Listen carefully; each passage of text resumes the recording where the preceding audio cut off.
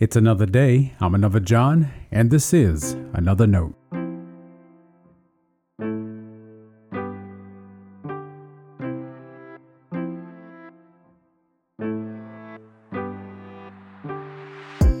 Today's edition of Another Note is titled, Thinking About God.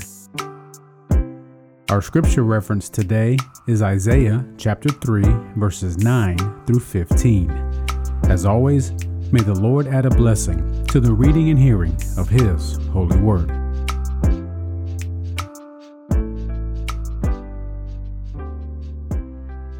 The look on their faces bears witness against them. They proclaim their sin like Sodom. They do not hide it. Woe to them, for they have brought evil on themselves. Tell the innocent how fortunate they are, for they shall eat the fruit of their labors. Woe to the guilty! How unfortunate they are, for what their hands have done shall be done to them. My people, children are their oppressors, and women rule over them. O my people, your leaders mislead you and confuse the course of your paths. The Lord rises to argue his case. He stands to judge the peoples. The Lord enters into judgment with the elders and princes of his people. It is you who have devoured the vineyard. The spoil of the poor is in your houses. What do you mean by crushing my people, by grinding the face of the poor? Says the Lord God of hosts. This is the word of our Lord. Thanks be to God.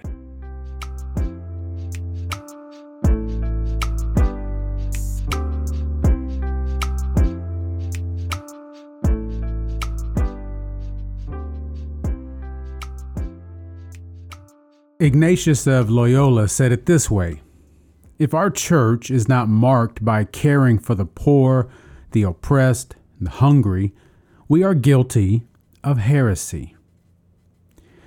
Heresy does not merely live in church history books. It is alive and well today. Several years ago, one survey highlighted the confusion many American Christians have. When presented with several theological statements, many Christians agreed with heretical views.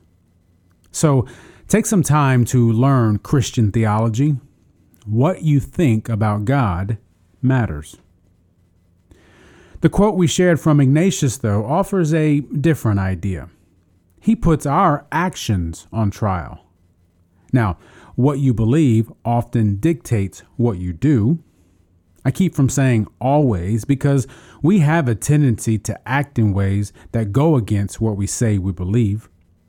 Case in point, we say we believe the gospel is for all people. I'm not sure I've met anyone who would disagree with that. But many of our church programs and events aren't geared toward everyone. They're often directed at the right kind of potential members. In my pastoral experience, the right kind has been families. We're looking for families who will bring their children to our events, and you better believe the right kind of members have the means to increase our church budget.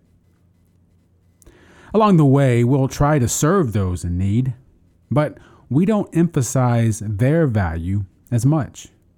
More emphasis gets put on our willingness to show up to serve them.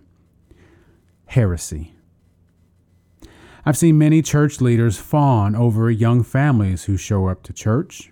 It's the same kind of look when a new business owner or community leader comes. Not many people rush to greet the homeless woman.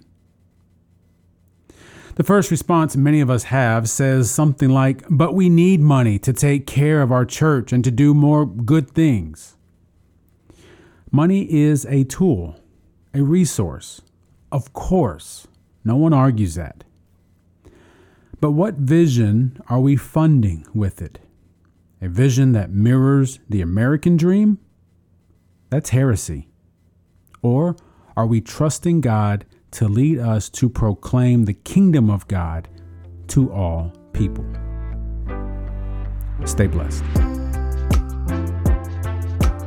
Now, before you go, let me make sure you know I love you and you are a blessing to me. Thanks for listening to another note.